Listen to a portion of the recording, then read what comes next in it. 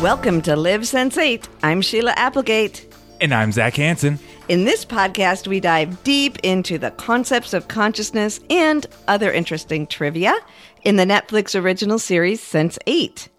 We're doing an episode-by-episode exploration of how we can live a Sense8 life. We're also throwing in some special episodes along the way with actors and crew and people who have contributed to the miracle of Sense8. And this week's episode is brought to you by Denise Natishin, Teresa Halonen, and Divine Phoenix Books. Books with a purpose for a positive change. What's going on? In this segment, we talk about what's going on in the world of Sense8 fandom. To begin with, I want to say a personal thank you to Monica G on Twitter, who live streamed for us a presentation by one of the Sense8 writers, El Cassandra Heman, when he spoke to film students on a campus in Chicago. It is incredible presentation, in my opinion. I love seeing behind the scenes to the writer's room and the process of creation. So we're going to put that link up for you on Patreon. And also Netflix Life, who have been really great to Sense8 and supporting us in keeping the word out and trying to generate more viewers as we lead up to the special. They're doing a rewatch leading up to the special. Not that we know when the special is going to be yet, but still, we're just moving forward because we know at some point it's going to be here. So we're going to keep promoting the best we can as we lead up to it. And what a great idea. So they're posting different episodes, rewatch episode days, and we can all watch together and comment. And don't you think that it would be really fun to rewatch and either re-listen or listen to one of the Live Sense8 podcasts that match up to the episode? So they're going faster than us. We won't be able to keep up with them, but at least until they pass us, it's a really fun idea to do those together. And if you're a new listener, it's a great way for you to go back and listen to some of our earlier episodes. And then G, who is the host of the YouTube series The F Word, reviewed Sense8 Season 1 and gave it a really great review. And he put no spoilers in it. So this means that we have a video we can share, especially with people who haven't seen Sense8 yet, when we want to give them a little overview of why it's so great to watch it. One of my favorite lines that he said, he was talking about the cluster, and he said, it's like one spirit with 8 branches. How awesome is that? And then I just want to give a shout out to all of you Sense8 fans who are continuing to promote, thinking of new ideas. There's always a creative idea on how to get more viewers or more attention. And I know you're working really hard to keep the momentum going. So sending you a wave of love. And over on Patreon, all you Sense8s or people who pledge $5 or more, and for all you $5 Patreons and above, please use your secret link in order to listen to the producer's cut of this episode with Michael Sommers and other episodes. Also, for all you $10 members out there, you Limbic Resonators, remember to check in to Patreon to find your deep dive classes where Sheila and I talk about and teach about living in higher consciousness. Awesome. Now on with the show. Yes, I'm excited about today's show. All right. All of you know Michael, who plays Bug on the Netflix original series Sense8. You may not know that he also attended the San Francisco International Film Festival just last night, where Sorry to Bother You, the Sundance Film Festival hit by Boots Riley, was a sensation. Michael plays Johnny, the evil boss, to Lakeith Stanfield. Congratulations, Michael. Congratulations. Oh, awesome. Thank you. Yeah. What an honor. This is a really, this film is blown up and it's so exciting. It's coming out July 6th, so hopefully people can see it. Oh, well, I will, for sure. That's awesome. It's great. You're going to love it. I live in Oakland, California, and it's very much about Oakland, so that part of it was really fun. Oh, that's exciting. And then last year, you also saw appearances in Chance from Hulu, Budding Prospects from Amazon, and the Indie Gem Saltwater, and the San Francisco Indie Fest winner, Don't Shoot, I'm the Guitar Man. You are a busy man. Yeah, it was a good year. Yeah, especially with, you put Sense8 in there and you're talking a really good year.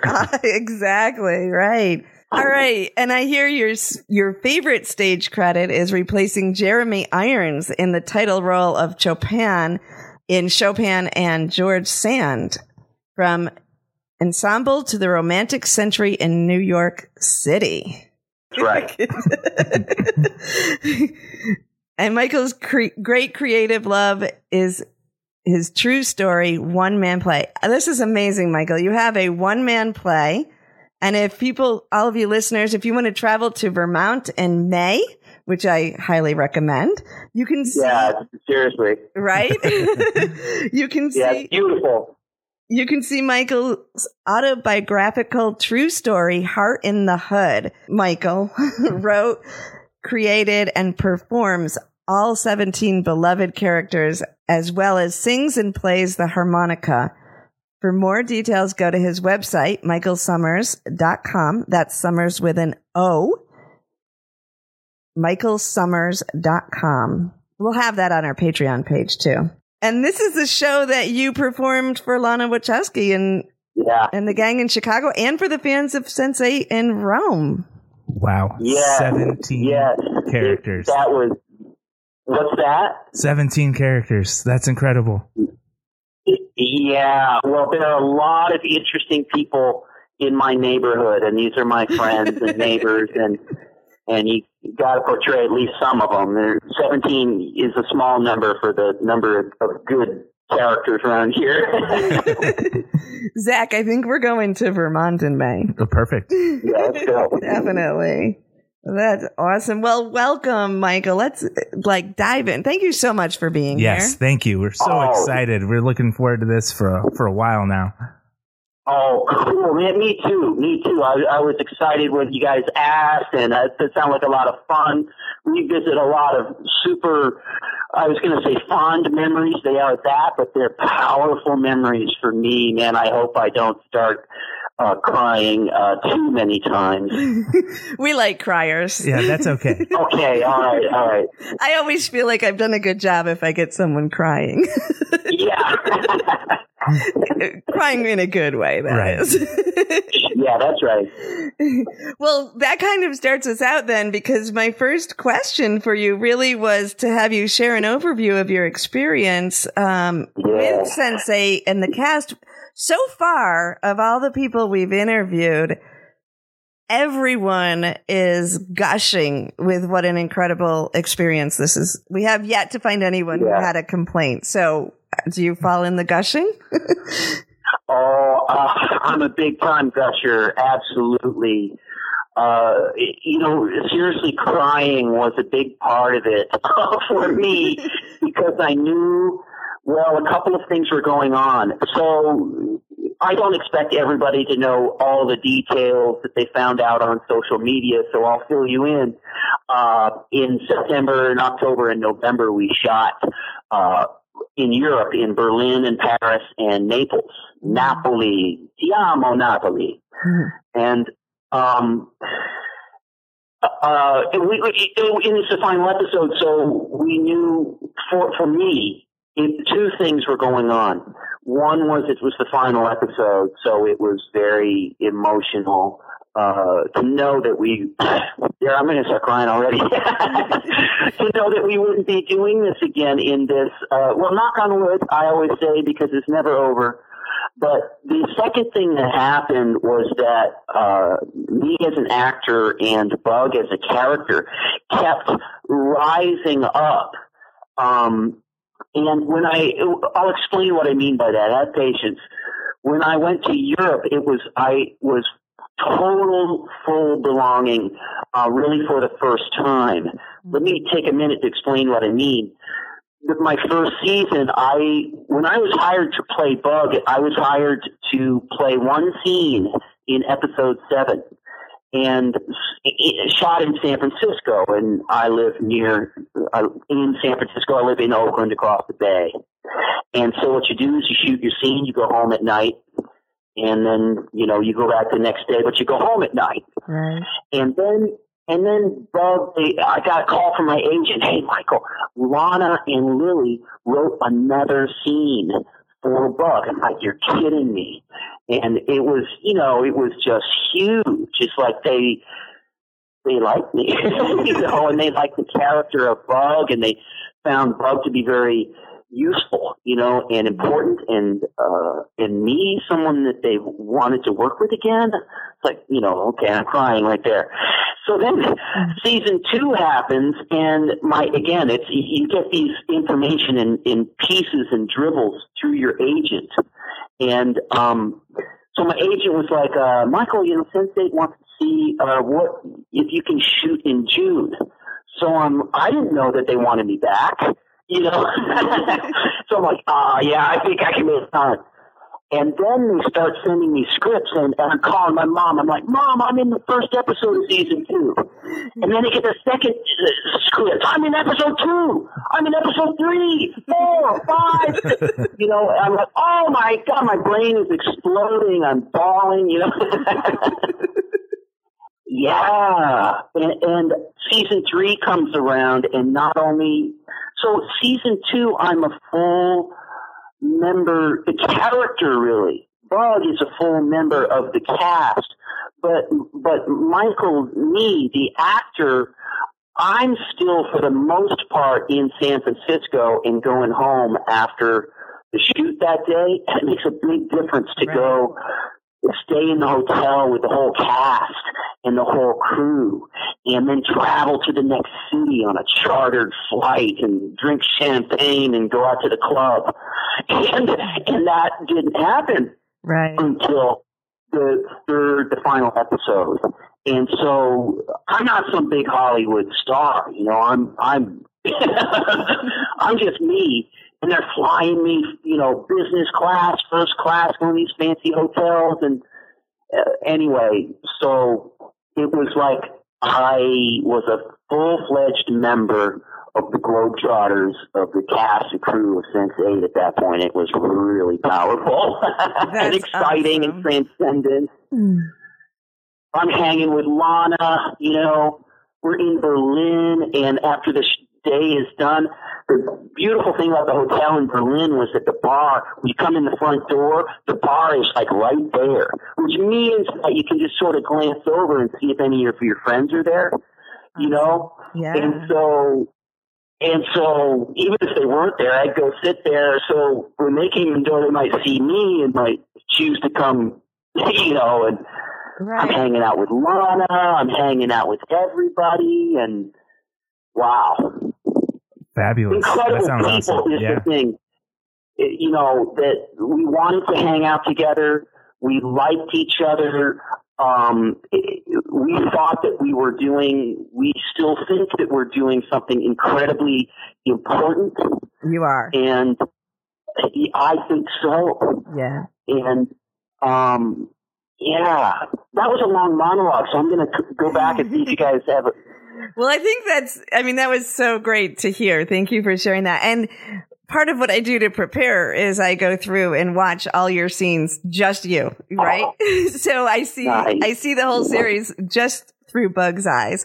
And that was some of the thoughts that I had. I'm like, but you became the character became such an integral part. And I noticed that, I mean, Amanita definitely supports, and she does her Google thing and her, spy thing, but your character got the cluster out of so many situations that they couldn't do. So I noticed that you were the one, they share their skills. There was this beautiful mix with you because you weren't part of the cluster. You didn't even ask questions in the beginning, but but they were relying on you really, really strongly to get themselves through the situations, which you're the only character that really plays that role. Yeah, I guess you're right. I thank you. But, I always look at it from my own character's perspective, which is that as much as they were relying on me, I was totally relying on them. I can see that. I feel like they brought me back into the world is how I look at it, which is, we're going to be talking about the themes of Sense8, and that'll be my opening salvo right there. That Bug felt part of the world through his friends on the web, but they brought him into the world that he really wanted as well, which was the physical world as well. Right, and it was just huge. And they did right, but of the cluster, you really only had been near Nomi physically, even though it wasn't virtual, right? Until until the final. Well, I didn't. I was convinced that I did meet Leto, and I did. But I mean, in reality, it could have been Nomi just yanking my chain because I couldn't really see him or hear him. I'm talking about the scene in the Castro Theater in San Francisco. But that's one reason why going to Europe was so emotional for me, was because not only was I the actor become a full-fledged member of Sense8, but Bug the character did too. Exactly. And you guys will see in the final episode, oh my God, it's really certainly very powerful for me. You guys are going to love the final episode. My God. I can't wait. Can't wait. That's really beautiful. And so, go ahead. Yeah, I'm just making a quick comment. It's very interesting to me because as you know, we interviewed Paul Agola, and he had a similar situation with his, like how his personal life reflected his life on the show. Right. So it's very, very cool to see more of that happening. Yeah. Yeah, well, this is a phenomenon that is all because of the Wachowskis and because of Sense8. And, Lana didn't have to cast me. So you understand, most of the time I live in San Francisco and Oakland, and I've just chosen I like to live here despite the fact that we get overlooked as actors. Sometimes they will defer to Los Angeles and New York, and this is the case throughout the globe. People like Paul, that they would come into Nairobi and choose such an important character from the local actors. Acting pool was, revolutionary, right. and gave such an opportunity to people like Paul and Mundi and everybody. Mm-hmm. That was just, and you could see their gratefulness, you could see their talent, and this is what Lana knew. She was like, I don't have to be beholden to this way of doing things, and ask Lana, go ahead, I dare you. Ask Lana I would love to be beholden to, any preconception. If it makes sense, she'll consider it. But, Lana is a free thinker, a deep thinker, incredibly. She's maybe the smartest person I've ever met, maybe by far. Mm-hmm. And she doesn't need the approval of anybody's preconceptions or their previous way of doing it. And the ramifications of that are huge. They are literally global. They are. And as an audience member, too, I really appreciate being able to see fresh, talented actors. It's refreshing as an audience member. Yeah, exactly. I mean, Paul, look at Paul. He's amazing, right? Yeah. His exuberance, just jumps off the screen and, is fantastic. So it was, all of the actors from all of the other countries, of course, the cast Cathius out of Los Angeles, but that's the one exception with all of the cities outside of the United States. That's pretty exceptional, in my opinion. We just keep getting more and more layers of how much of a masterpiece and how transforming this is, because even that by bringing a new a view of actors, a new sense, a new perspective, because you bring to the table what you're living. And I mean, my daughter's in LA. I'm not saying there's anything wrong with LA, but by representing characters that really would have been from that area, you're going to play them in a way more from the heart, I think. Oh, absolutely. And then you're forcing yourself, you have no choice, but to be talking about the actual situation, not your imaginary situation. What would it be like to live in Kibera in Nairobi? Right. Well, let's go to Nairobi and get some people who live in Kibera and look at the number of extras, the background people. Those people were from the neighborhood. I wasn't there, but that's what everybody told me. Toby told me, and everybody. They're like, "Oh yeah, we were shooting in Kibera, a place where Lana told me that she had trouble casting people because their agent thought it was too dangerous." And she said, "Look at the numbers of people murdered in Chicago." It's propaganda, she said, Right. Oh, that's great. So do you feel like how much of Michael is in Bug? How much are you drawing on your own personality for that? That's a good. A lot, sure. And as we progressed more and more, and again, that's as much attributed to Lana as to myself, because what she does is she starts getting to know you, and she sees these things about how I am, and she says she can't help it in a way.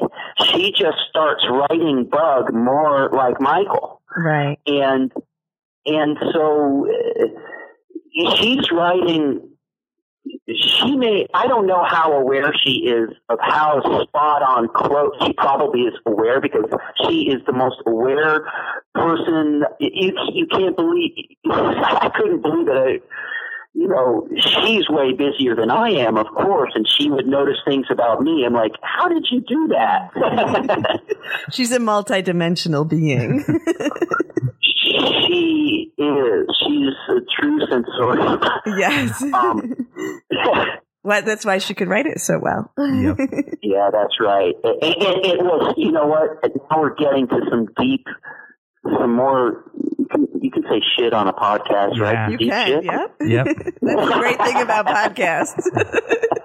Have at it.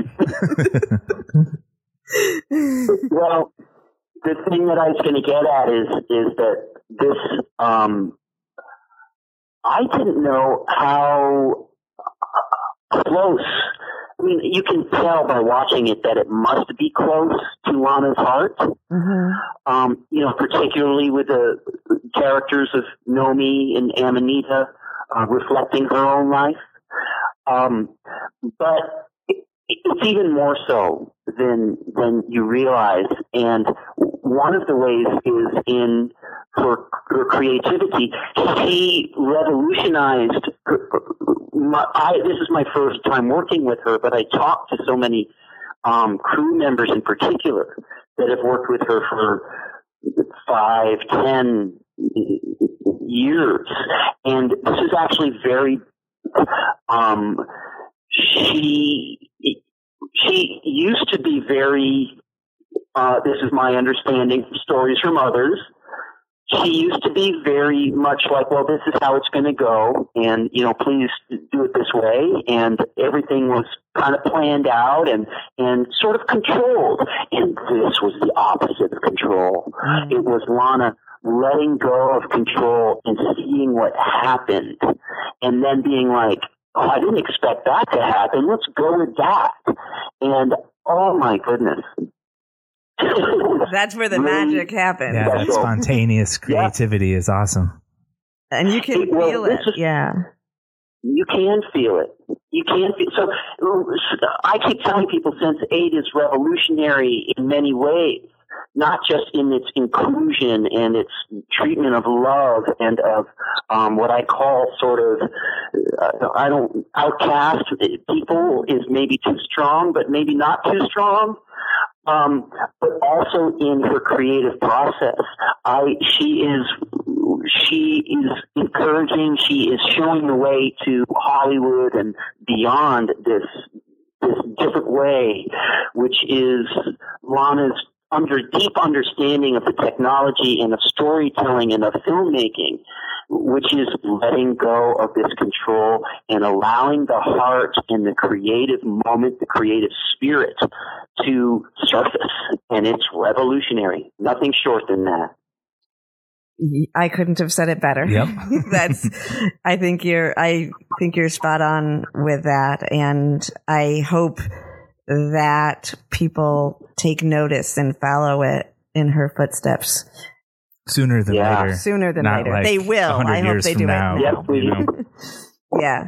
And the other thing that I keep saying is that as each of you go on, even if you come back to Sense8 time after time and it moves on somehow forever, but you carry this experience with you. And because she drew from, because you're not even talking just the cast members, the crew and everything she got locally too, right? Like everything was with some exception, she drew from all over the world. So she planted everybody that worked on it. I don't want to put it all on Lana, but they planted these seeds that will keep growing from exactly what you said.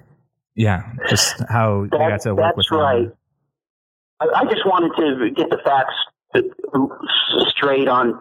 It's absolutely right that they hired local crews everywhere we went, but there was also the sort of, I don't know what you call it, the in-house crew, the Globetrotters. Uh-huh. So there were two groups of people everywhere we went. One was this is why it was so important for me to become one of the Globetrotters, was because I was akin to the local crew people who go home at night and sleep in their own beds. But there's the other group that stays in the hotel and travels to Mumbai and Seoul and Mexico City, and so they were both. Right. I'm so glad you got to be in both. Yeah, me too. It's an excellent oh my God, an amazing experience. Yeah, that's why I cried so much. Because I was so grateful if that wasn't clear. And, I was thinking earlier about what you both might ask me. And when you're talking about Sense8, it's always about inclusion and belonging is such an important theme. And I realize that there are levels of belonging. And I think it's not just me in Sense8. I think it's everybody. Mm-hmm. And what I mean is, I was cast at the level of belonging, and then I became a more regular character. That's another level. And then there's the level where I became a full-fledged globetrotting member. And I think that's true with people in their relationships, Mm-hmm. Oh, I met this friend, and I think that she likes me, and we get along. And then, then there are more levels. otherwise she wants to see me again, maybe romantically. And then, you keep going, maybe we should become partners, or that was interesting to me. Yeah. And I think that looking at those layers and definitely the idea of inclusion is something that is represented in Sense8 and talked about a lot. And in some levels is only scratching the surface of the miracle of Sense8. But one of the things, even on the most surface level of that, which isn't that surface because it's still groundbreaking, is I think that if you look at that from a perspective of what is in our worldview, right, we can only include what we've been kind of exposed to, what we've been included in some ways. And so by seeing these different forms of relationships and even the different countries, the different cultures, we're welcomed into an aspect of the world that we may not have had a lot of exposure to. And then other people who may feel very connected to some of those aspects are feeling welcomed into a community that may be outside of their community because lack of exposure on their part, or not many people knowing what life in their world is like. So just in being exposed, just in seeing love portrayed in different ways and seeing culture not in an over fantasized way, but in a very real, grounded, beautiful way, that in itself is transforming and inclusive in some ways, because we can't really fully embrace what we've never seen. Oh, that's well said. Yes. One of the things you're making me think of there is the international community. I get stopped occasionally to been recognized from Sense8, and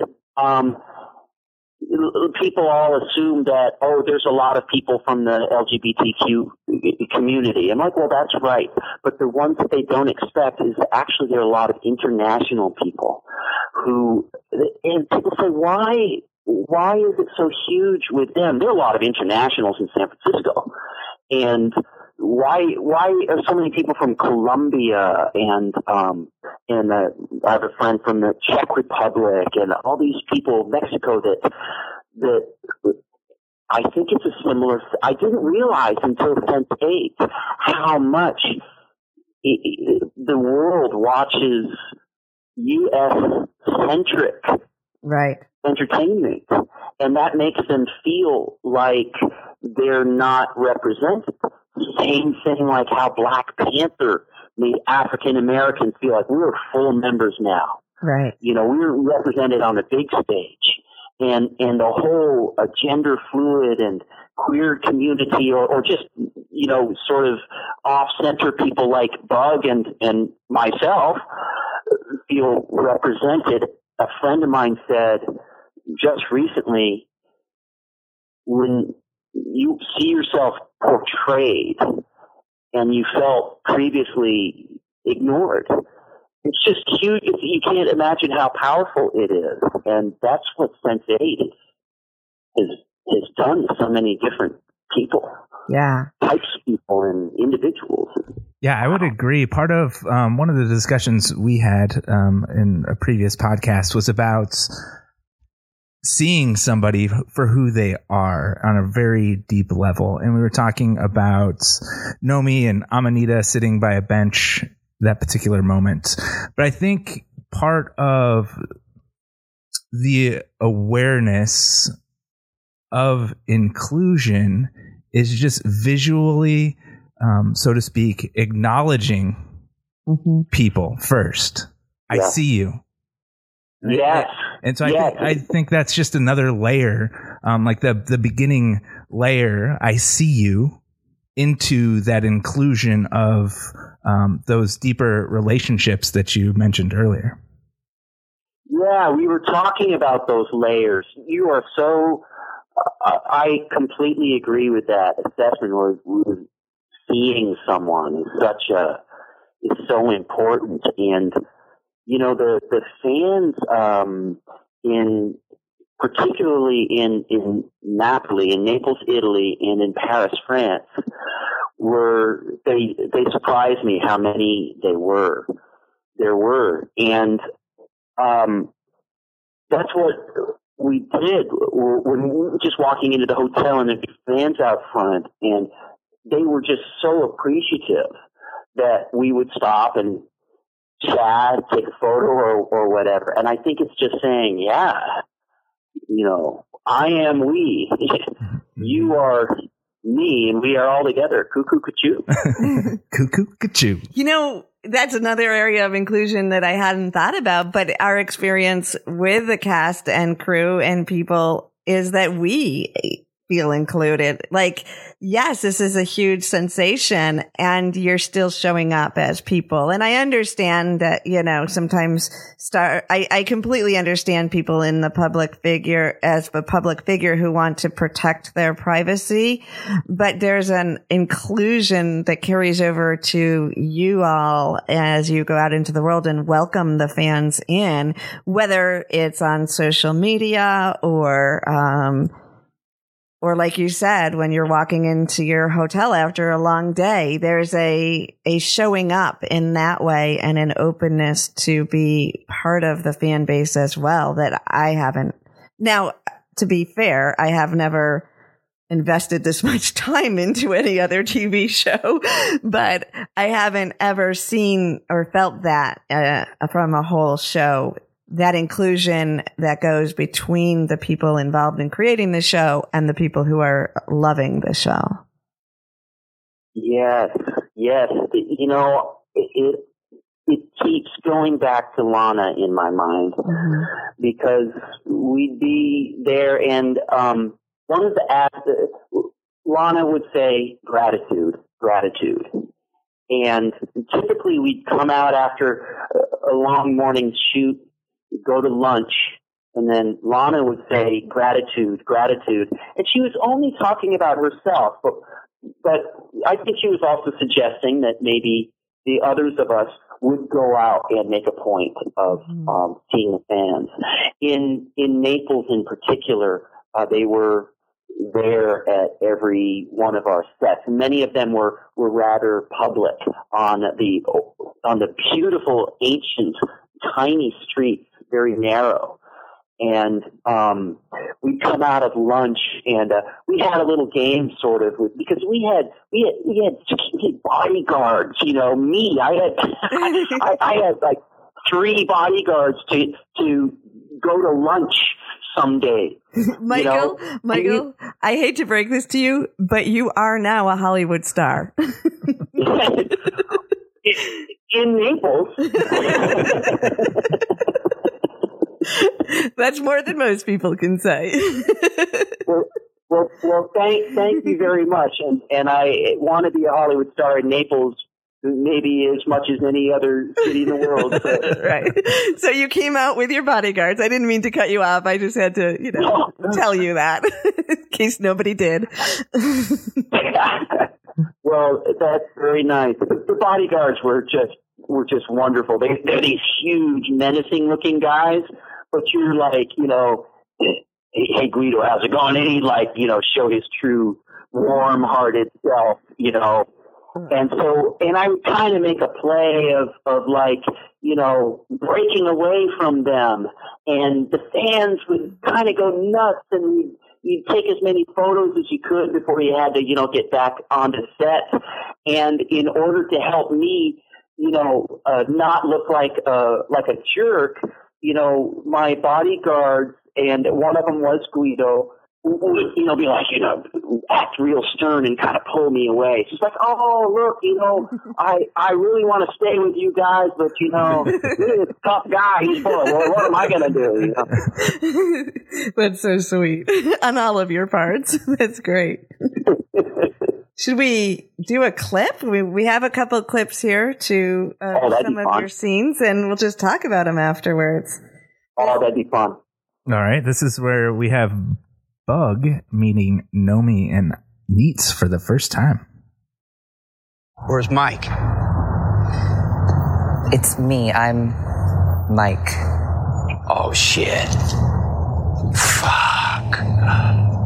Right. Totally forgot. I'm a fucking idiot. Of course it's you, buddy. Of course it's you. Not you, like the old you. Like a new, hot version of you. Shit, Mike. You're a total fox. I would do you. I would totally. I mean, not in a degrading way, like that sounded, but total compliment. Thank you. Her name is Nomi. Okay. Who's this? This is my girlfriend. Seriously? Shit. Bug. Right. Business. Everything you need. Right here. Hey, look, if you guys are starting some crime-fighting Super Team Charlie's Angels shit, you count me in. Badass. No wonder they wrote you into the script. I know. I love how you had to do the awkward, like, guy talk, but now things are different and you had to adjust so quickly. Yeah. And that Bug, once he got over that she's my old friend Mike is this hot, foxy woman now. He got over that in like 3 seconds, and just saw his old friend the same as always, but just with his new look. That was. I love that about Bug. I actually can relate to that a lot. I had a friend that was a woman and then didn't have contact with her for a while. And then she came back kind of early in her transitions, but she was now a male. And, it was first time in the early days of making that shift. It was so interesting because to me, it felt more natural when he was a he. There was just something, it was a better energy match. So it was really easy to make that shift.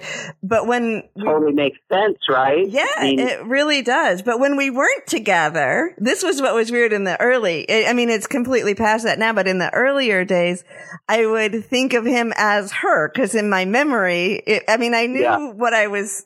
Yeah. And so that, it totally makes sense to me that Bug would come up here knowing that it happened and still have to, have the brain catch up to it. And even as comfortable as you are with it, it's like your brain has to reprogram itself when you're not near the person at first. Yeah, I might be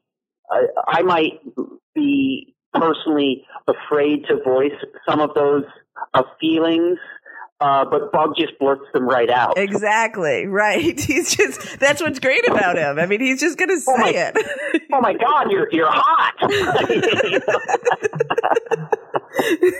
Not only are you hot, but you used to be, you, in the old days, I don't think you would have gotten this hot girlfriend, Yeah, exactly. If you had stayed Mike, it never would have happened. Trust me.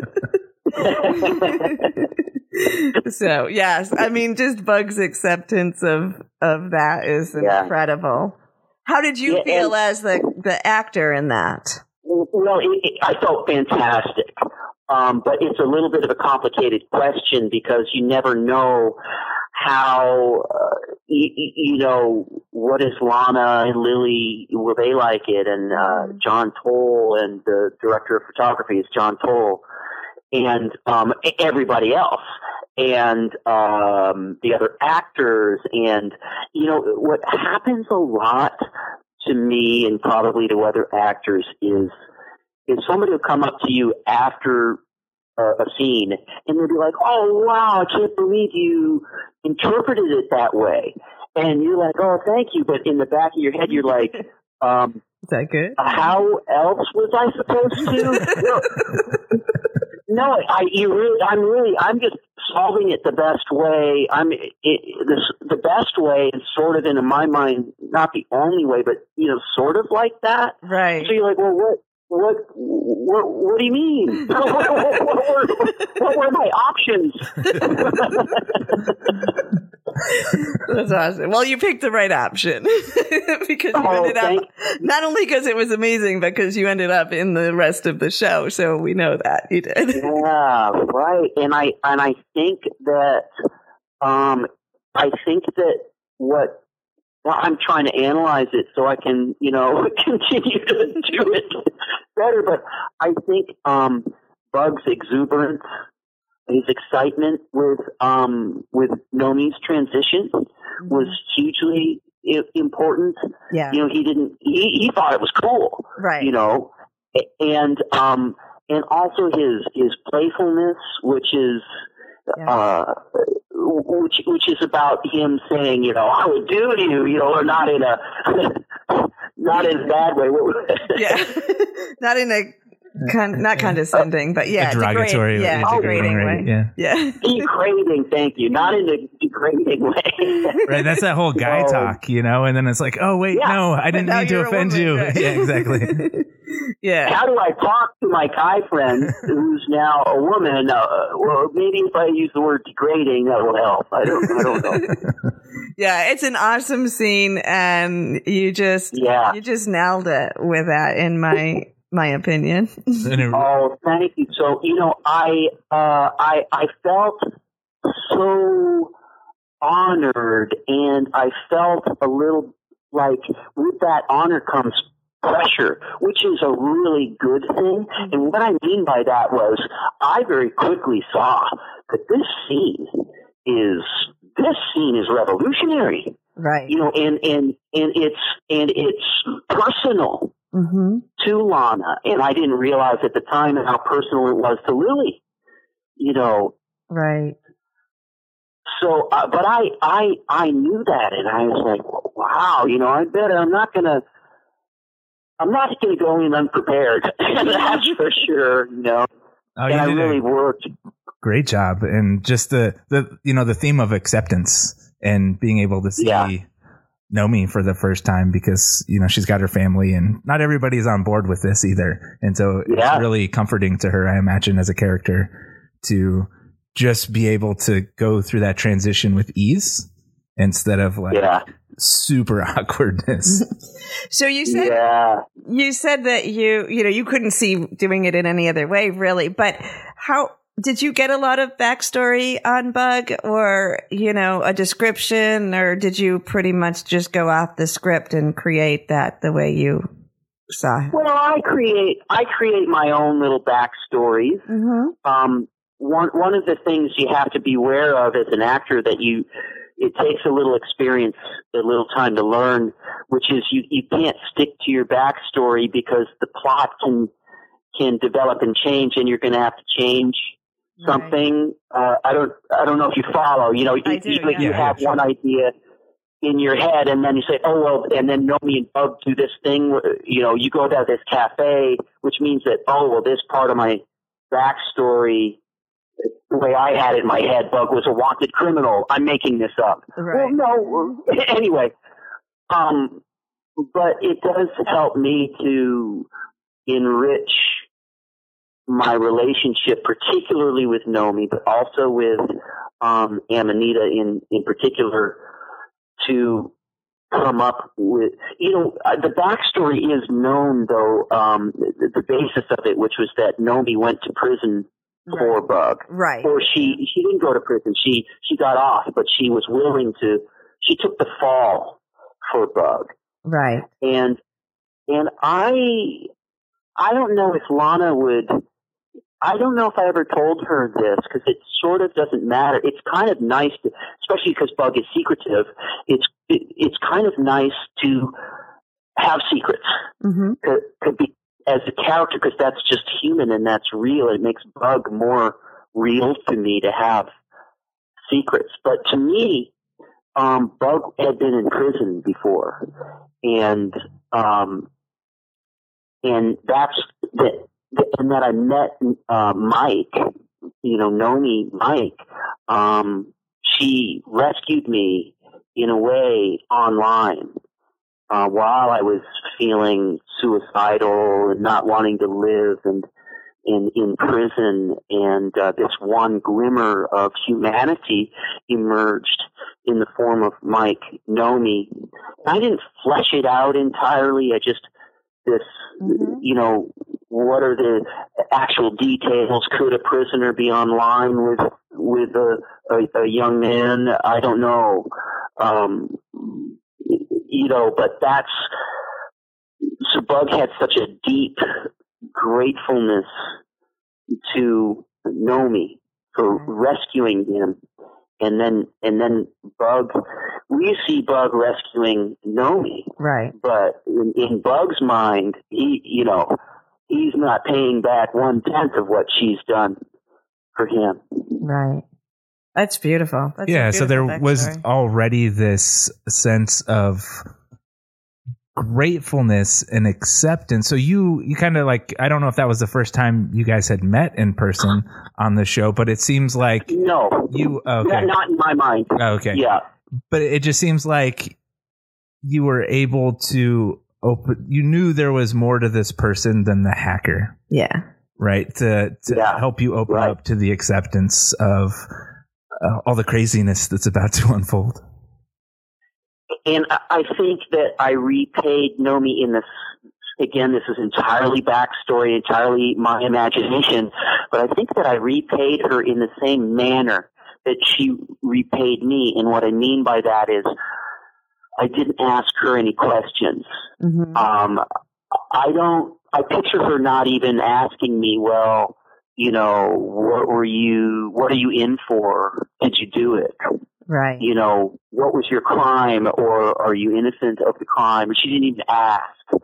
And I think that's Bug waiting until well into, I think it's episode 5 when I finally say, you keep talking to these voices in your head of people that aren't here, and you can trust me. Maybe you should fill me in. I got that queued up. Let's have a listen. Okay, great. I think you got some kind of really complicated problem here. And while some people might get a bit freaked out with you talking empty space all the time, I'm totally cool with shit like that. And I just, you can trust me, right? There it is. Yeah, and that's part of my point was that was a long way into his relationship with Nomi. That's episode 5 in season 2, and he just sat there and was like, I don't need to know. Well, all that matters is that I'm your friend and I'm down. I'll do whatever for you. And until there seemed to be some sort of reason for it. And then he asked, it's like, it might help, that's the underlying question. It might help if I knew some of these things, Right. But he doesn't even push it. Like, to me, that line is just like, it's exactly what you said. There's so much love there. And it's really, if you feel like telling me, that'd be okay. And I also heard, you do, wanting to know that he was trusted. Just letting her know I'm not going to do anything. But there was this part of his heart, like you said, where she's saving him still. That he wanted to be, there is a longing to be more in the inner circle then. You're totally reminding me of something I had sort of forgotten, which was that it wasn't so much in my mind, in Bug's mind, that I needed to know the information. It was like I felt like you don't trust me. Right. Do you trust? You. After everything I've done, it feels a little bit weird that you're keeping this from me, and. Yeah. Another level of belonging, like we were talking about. Yep. I really long to be in that. Like, I love you and trust you that much, Right. And I would love to make you feel really good. It doesn't matter to me the facts, but to make me feel like you trust me and I feel beloved, belonging. Right. Yeah, within the trio. Oh, that's beautiful.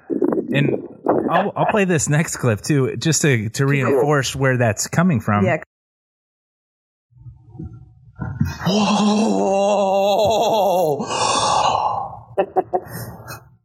Wow. Wait, so, like, your brain is like part of a bigger brain, and it's all networked and file sharing and holy shit, no. I thought this trans new body, now a hottie thing was cool, but this, the secret species thing, shit, that's like the coolest thing I ever heard. Okay. But please don't talk about it.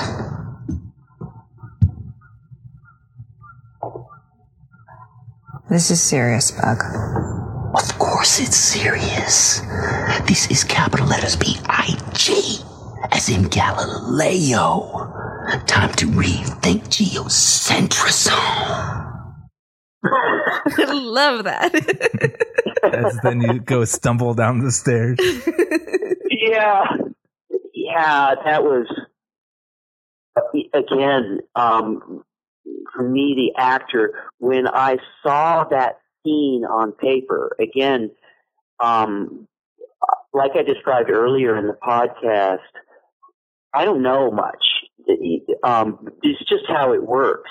And I get my information by they're like, oh, here's the next script, you know? Mm-hmm. And you don't know, like, you might have one little line in it. Okay, I'll get on that, you know? or you discover that they're telling you the whole secret, and you're becoming, like, as, you know, as big as a character is, you know, you're belonging again. You're becoming one of them. Oh my goodness, when I read that and Christmas scene, and I want to, a fan actually helped me understand some things that I got intuitively, but, you know, it helps to get it concretely in your head. I met a fan named Javier, and we became friends.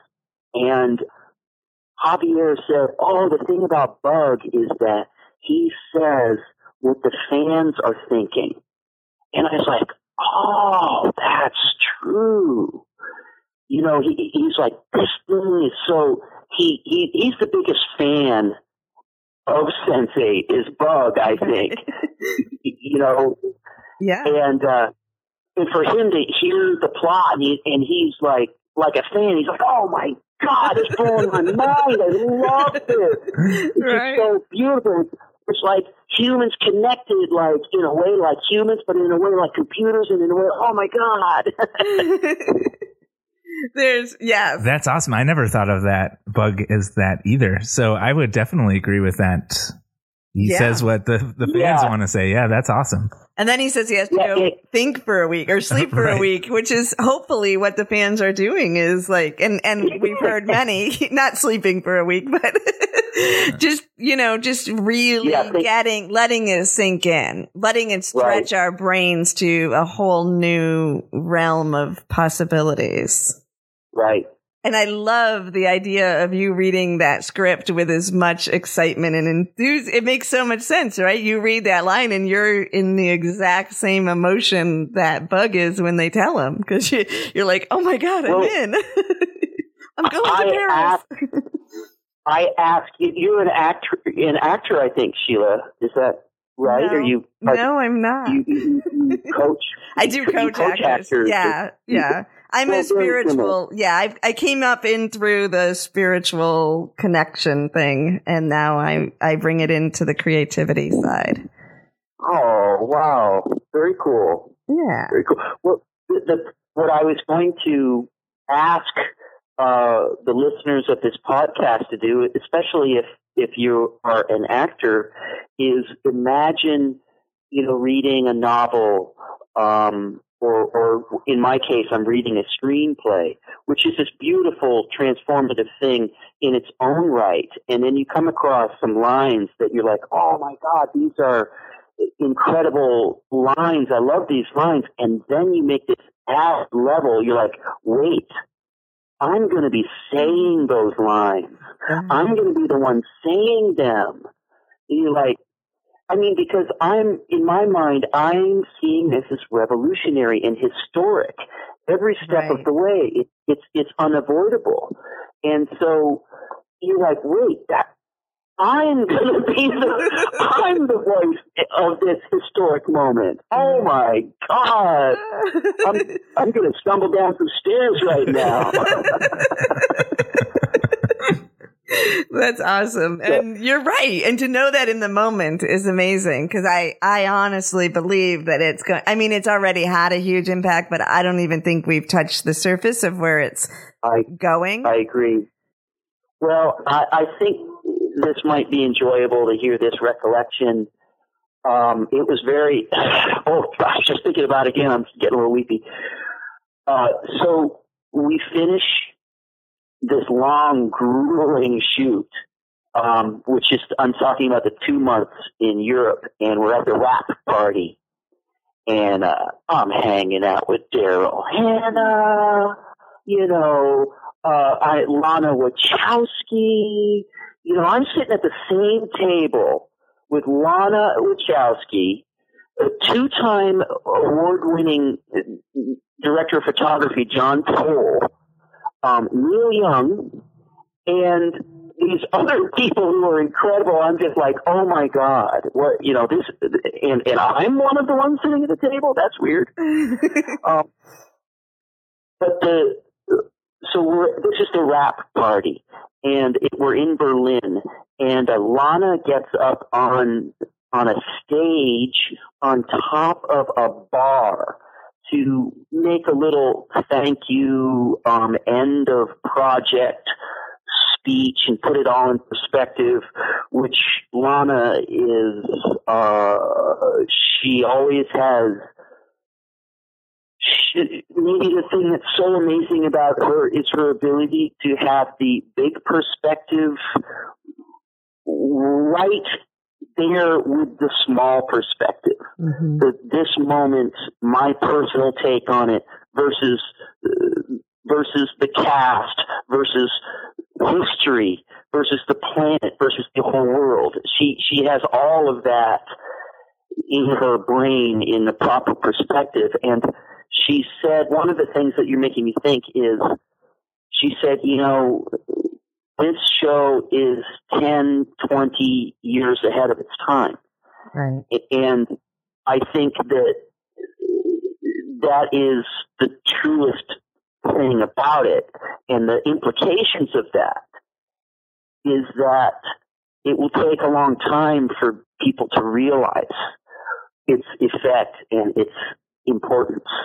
And some people get it, right away. Mm-hmm. Some of the less mainstream people who feel out of the mainstream a little bit, people who are internationals, they seem to get it right away. Mm-hmm. But everybody, my prediction is everybody will get it eventually, but we're not at that point yet. So it's interesting when I talk to different people, I try to feel out where they are. Do you get it? Mm-hmm. Do you get the importance of this show? Or because I have to speak about it differently, right? If they don't quite get it yet, right?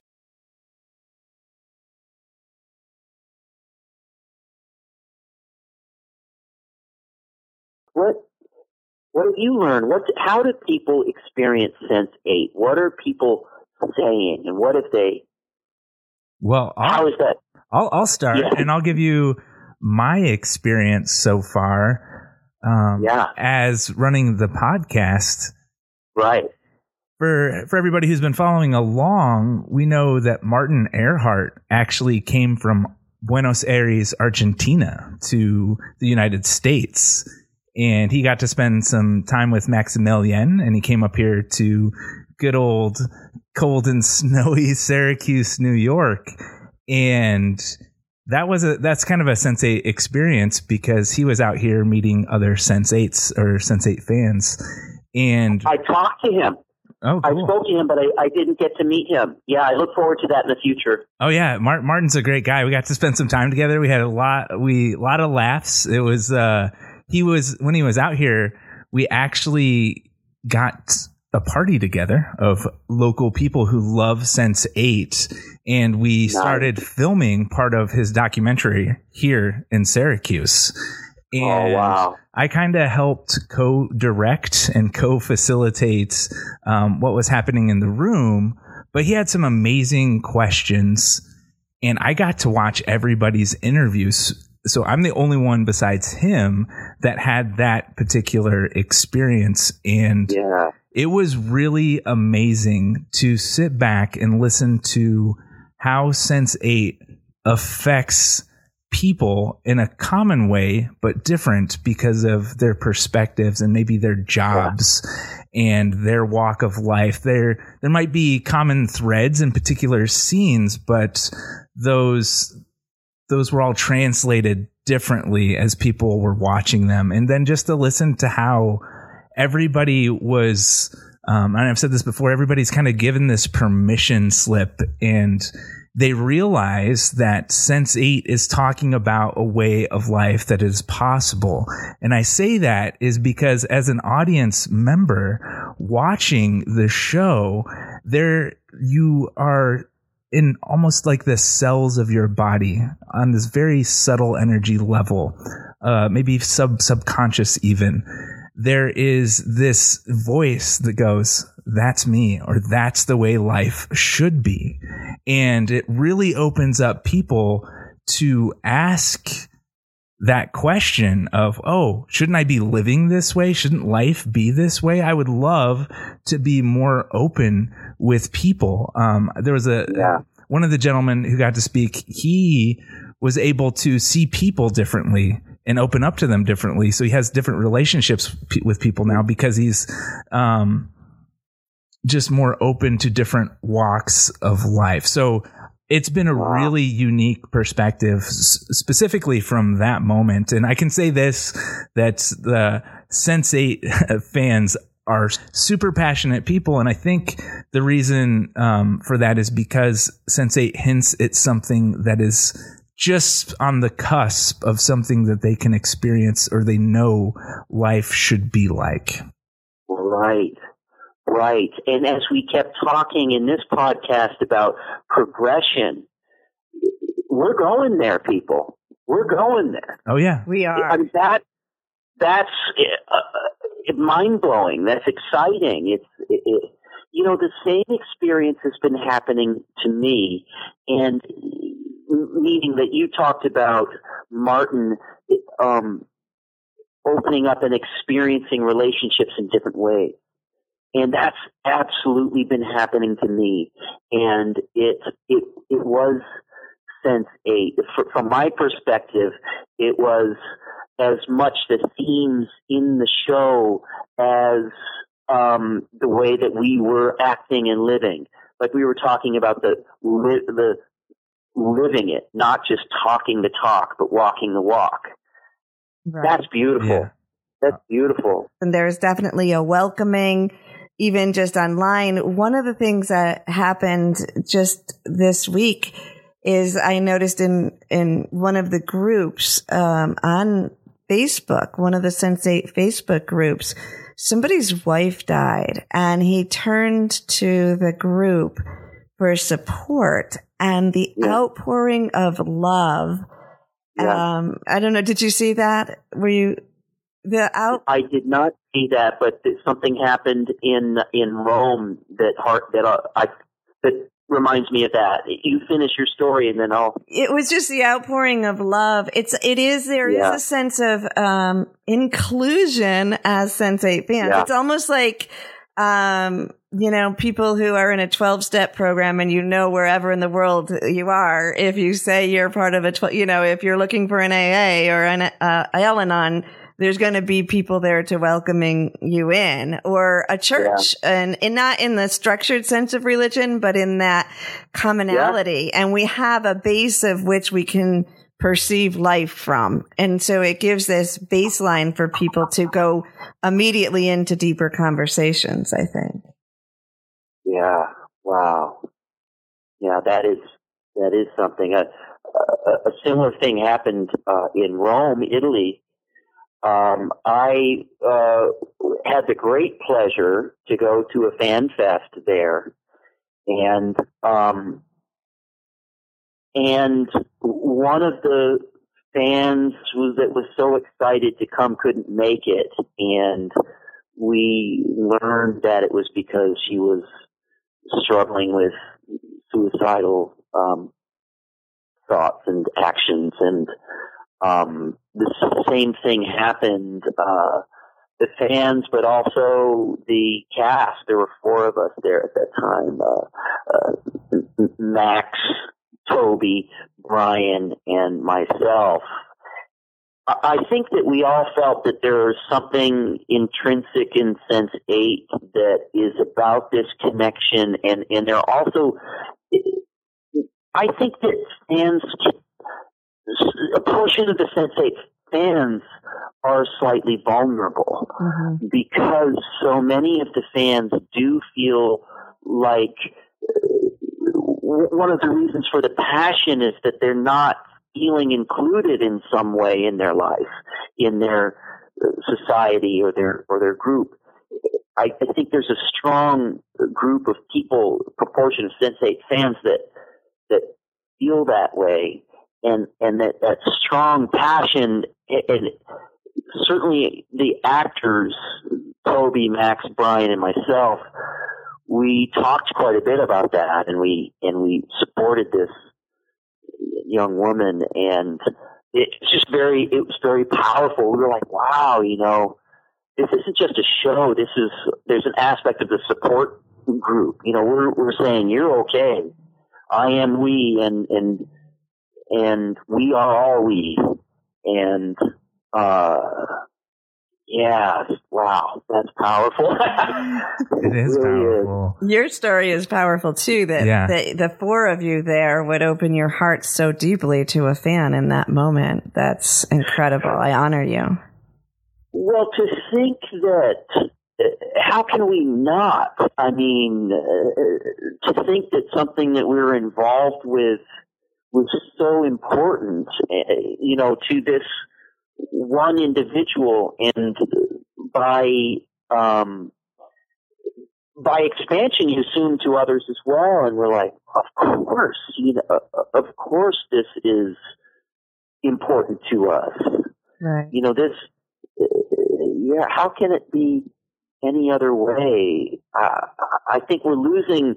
I think this is part of our growth as we're talking about a new way of living, maybe an evolution in the way of human beings. Yeah. I think in the deep past of human history, it's prehistory because it's before writing. There was all this talk about, you keep hearing these legends about human beings could talk to animals. And have you heard this? Yeah. Yes, and in my world they still do. But go on. In a way, that's what I'm getting at. Right. I don't mean to talk, but we can communicate, and that the lines of communication were open. Right. And that seems to be quite different right now. In my imagination, the way that happened was this sort of, I was going to say global. Why not? This global mindset, this mindset that everybody shared, maybe a spirit that we all share, and that's the vehicle that we're using to communicate. Because I don't think it was like, "Hello, Mr. Bird, how are you feeling this morning?" Right. No, I think it was something like more direct to our spirit, maybe. And you're talking about the internet connecting people's minds, and then the next step is they become aware of each other as being a global. And then I think somehow, in a weird way, to me, technology is perhaps pushing us back to this previous state of connection. Michael, you're like You're exactly saying my belief right here. I think that it is. It's springboarding us because it's reminding us how to talk inside. Because when you're in an online community or you're communicating online, you don't use your external ears. And so you start to trigger those parts of your brain that hear the whole conversation in your head, see the conversation in your head. I think it absolutely is training us to go back to that state of being. I hope so. That sounds beautiful. It is. Yeah. I have a story with an animal that happened this week.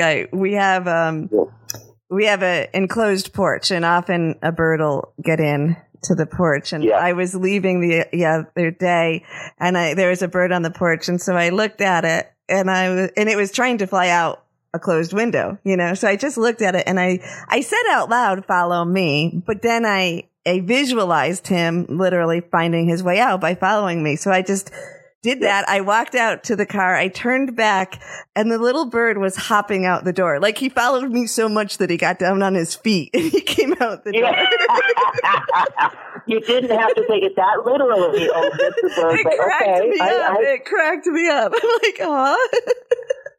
You did a good job translating that, though, because flying wasn't working. Right, exactly. Just smashing his face in the door. That's a great point. Yeah. I believe, Sheila, in fact, that is exactly what's happening all the time, and that we're just less aware of it than we were. And there may be something in our verbal language that has made that has gotten in a little bit in the way of that. Absolutely. I think that you're using your imagination to speak to the bird in a way. I think that may have been more closer to this ancient form of communication. I think you really nailed it there. Yeah, I agree with you. And I couldn't, when my dog was alive, I couldn't even think in my head, I'm going to go for a walk in a little while, because as soon as I had that thought, he would start barking. Right. Yeah. So we do see it. It's just that we have to remember. It's obvious. Yeah. It's obvious that this exists to me. A friend of mine was working in a place with all these animals, and one of them got out, and all the humans it was a bird again, and all of the humans were like rushing at it and trying to catch it and grab it, and the bird, what would you do? You'd get more and more panicked and crazy. It was flying around it, and my friend said, okay, everybody out of the room. I will do this. And she closed the door and stood there and just thought to the bird, it's all right. I'm going to come and I'm going to pick you up. And she took a very long time to do that. But when she went to pick up the bird, it just let her. Right. Yeah. Because it knew she was communicating with it. And it was, I love that story. I love your story too. Yeah, no, it's so beautiful, and it's beautiful to place that together and to realize that that's part of what the internet's helping us get back to, Sense8 is helping us get back to, and I think why it's hitting so deeply to the core of the fan. So we asked some people on Twitter what they would ask you, and these are some of the ones we got back. And I'm going to give you... Exciting. Isn't it fun? It's exciting, yeah. So I'm going to start with their Twitter name so they get a shout out. So Anna Sense8 says, OMG, Michael is the best. I'd love to hear the story of what happened to him the day he found out Sense8 was canceled once again. That many Sense8s can hear that. So I hadn't even heard it. She knows something more. So do you know what story she's talking about? Yeah, I do. You know what? I got a little distracted there because I'm pretty sure I know Anna Sense8. Although it's not so uncommon. Anna, do you live in Paris? Anyway. There we go. I think we met, didn't we? Didn't we meet? So yeah, the day that Sense8 was canceled, I was, as you can expect, in a bad mood. and I went into San Francisco, and I never do this. I always go straight to the Haight Ashbury district to meet my friends. I always go straight there on the public transportation. But this time I thought that I would get off and walk a fairly long distance, just to sort of, feel the earth and not be in a hurry and feel my feelings. And so I'm walking in this different place. I'm like, oh my goodness, San Francisco is full of beautiful hills. And I was like, oh my goodness, I've never been up on this hill. And I was really enjoying that. And then this beautiful young woman was looking at me, and I was like, well, that's cool to have a beautiful young woman looking at you. But she came down and said, are you on Sense8? And I was not accustomed, honestly, at that time to being recognized. I said, yeah, and this was Laura, and she's from Colombia, and she was there with her friend from Germany. And we talked to be recognized and then chat with a devoted fan for a good long time. And, we took our selfies and, we're still in contact. And it just really, it meant so much to me. That's a beautiful story. And just the Sense8-ness of it, that you took the walk, that you were right there, that you got that love right then, and that remembering that Sense8 can't die. It just can't. Yeah, it can't. That's right. Very beautiful. So we have the I Am We campaign. They would like to know about the day. I know you've already mentioned this, but they want to know about the day you were written back into the show. Is there anything special about that day for you other than that? I think you're talking about in season 1 when I learned that I was going to do more than one scene. Yeah, probably. And I think this is another friend of mine who lives in Berlin. So hello. I Am We campaign does a lot to support Sense8. Yeah, well, I still wear your shirt, so thank you for the T-shirt, and I have your stickers. When I was written back in, that was a very emotional moment. Again, it's the belonging, and it's like they like me. I forget who said that at the Oscars Academy Awards speech.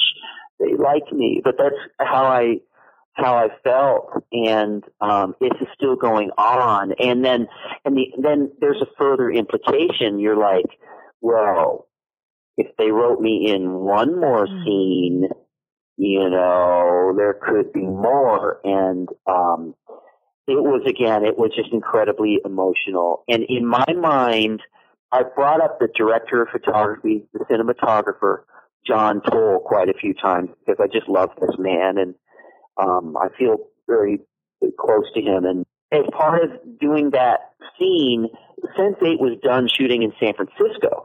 So they flew me to Chicago to shoot that scene. Okay, I have to do a little tangent here. Another thing that they wanted to shoot was I had, at the end of my first scene that we played the clip from, where I meet Nomi again for the first time as a woman. Right. And I had improvised a line that wasn't in the script, that right at the end of the scene, I said, "Missed you, buddy." And Lana and Lily liked that so much that they flew me to Chicago not only to shoot the scene, but to make sure that they got that. They filmed it, but it didn't work. The sun was going down, the light was bad, the sound was bad. I don't know. Sorry for that tangent. I'm going back to John. Yeah, that's a great tangent. So I'm in the hotel in Chicago, and it's the very last person I saw as I was going back to the airport. as I was getting in my car and being driven back to the airport, which is how it happens, and it's not something I'm used to. It's pretty wonderful.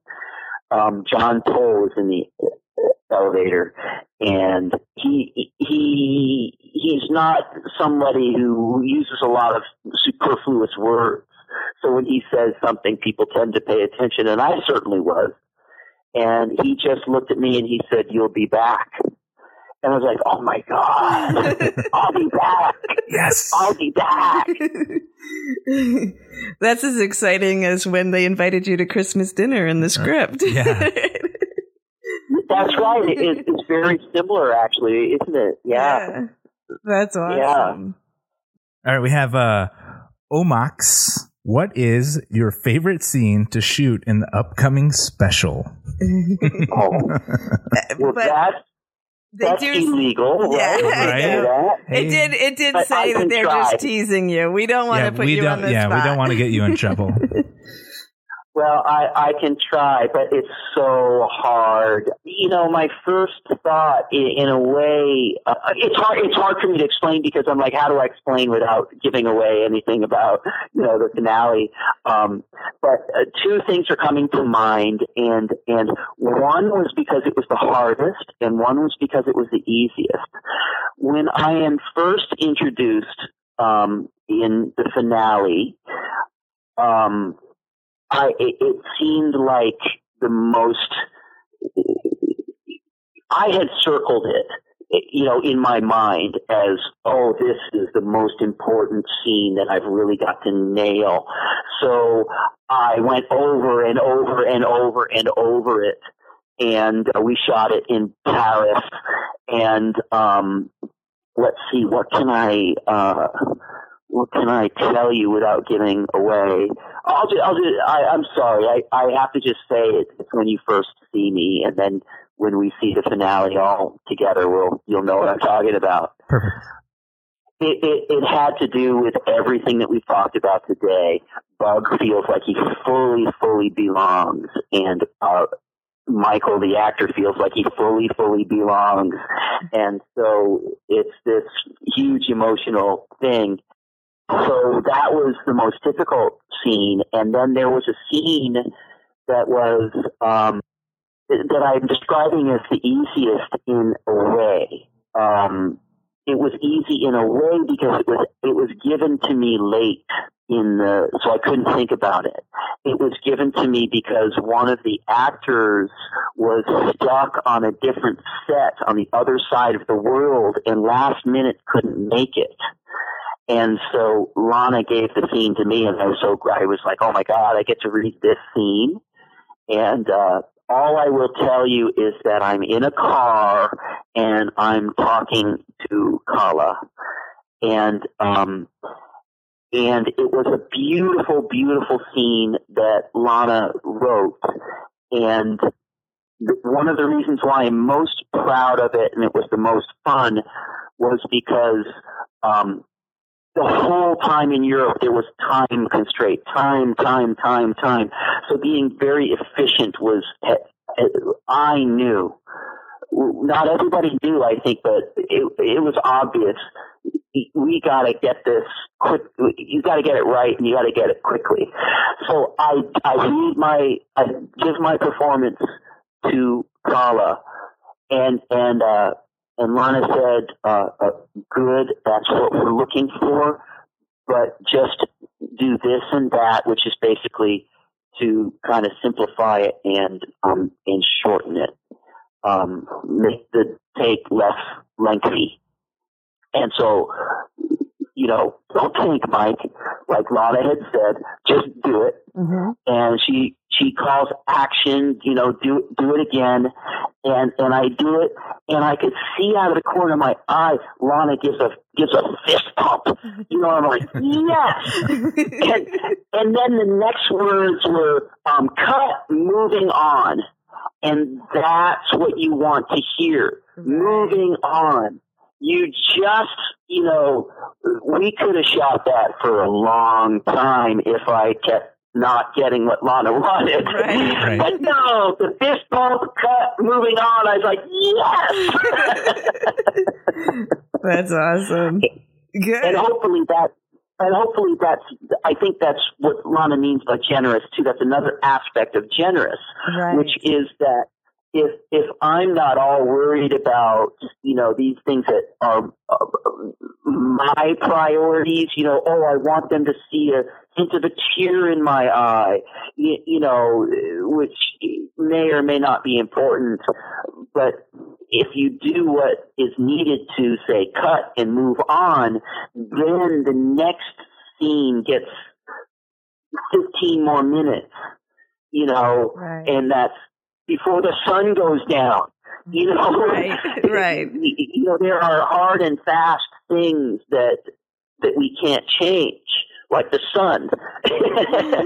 Yeah. And so anyway, that was very fulfilling. And then I actually was able to see that scene, and, Lana's direction was perfect, a little bit more straightforward approach. It was exactly what was called for in that moment, and it was beautiful. Exciting. I can't wait to see it myself. I know, and you did an awesome job of answering that questions without giving anything away or compromising yourself. I'm impressed. Great job. Hopefully it's just a good tease, what does he mean, the scene in the car? Right. I know, that's what he was talking about. Exactly. And another tease is that there are just a couple of there are going to be some new Sense8 songs, new anthems that are going to be, I don't know if anything's ever going to be more important than, hey, what's going on? Hey. Right.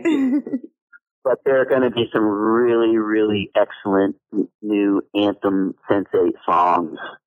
But but you don't know like you will know. Right. Well, we can't wait. We can't wait. Michael, it has been awesome talking to you today. Do you want to let the fans know what they can look forward to from you as far as your work going forward? I would love to. As we said at the top of the show, I was at the San Francisco International Film Festival last night, and I hope that you all get a chance to see this movie. It's just, I always love the movies that I'm in, but this has gone to a little bit of a higher level. It's called Sorry to Bother You. Sorry to Bother You.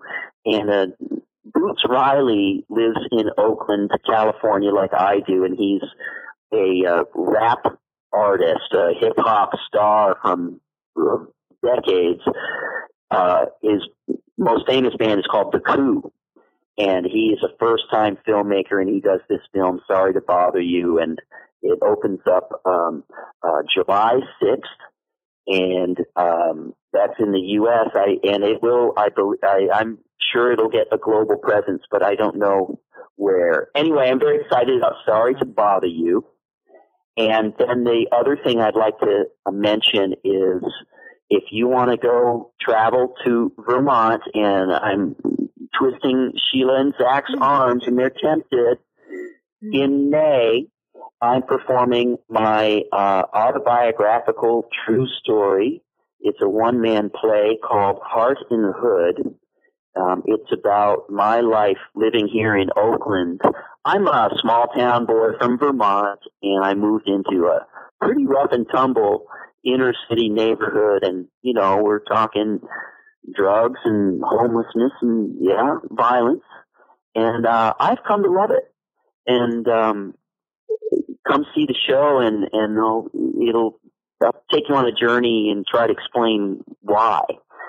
And again, it's about themes of Sense8, of inclusion and belonging, are the keys to maybe all of life, but certainly in this neighborhood that I live in West Oakland, in Oakland, California.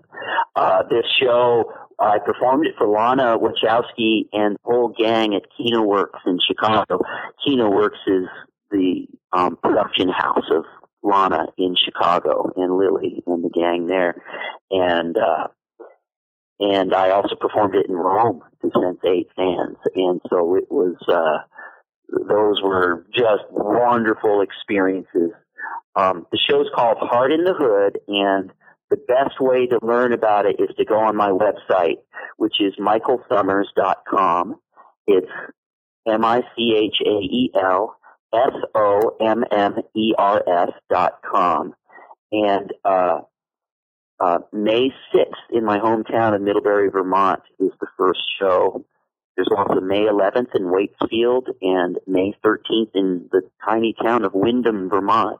I'll be performing in the church that my parents got married in. Oh, yeah. So, yeah, I think I've done it. I think I've told you what's coming up.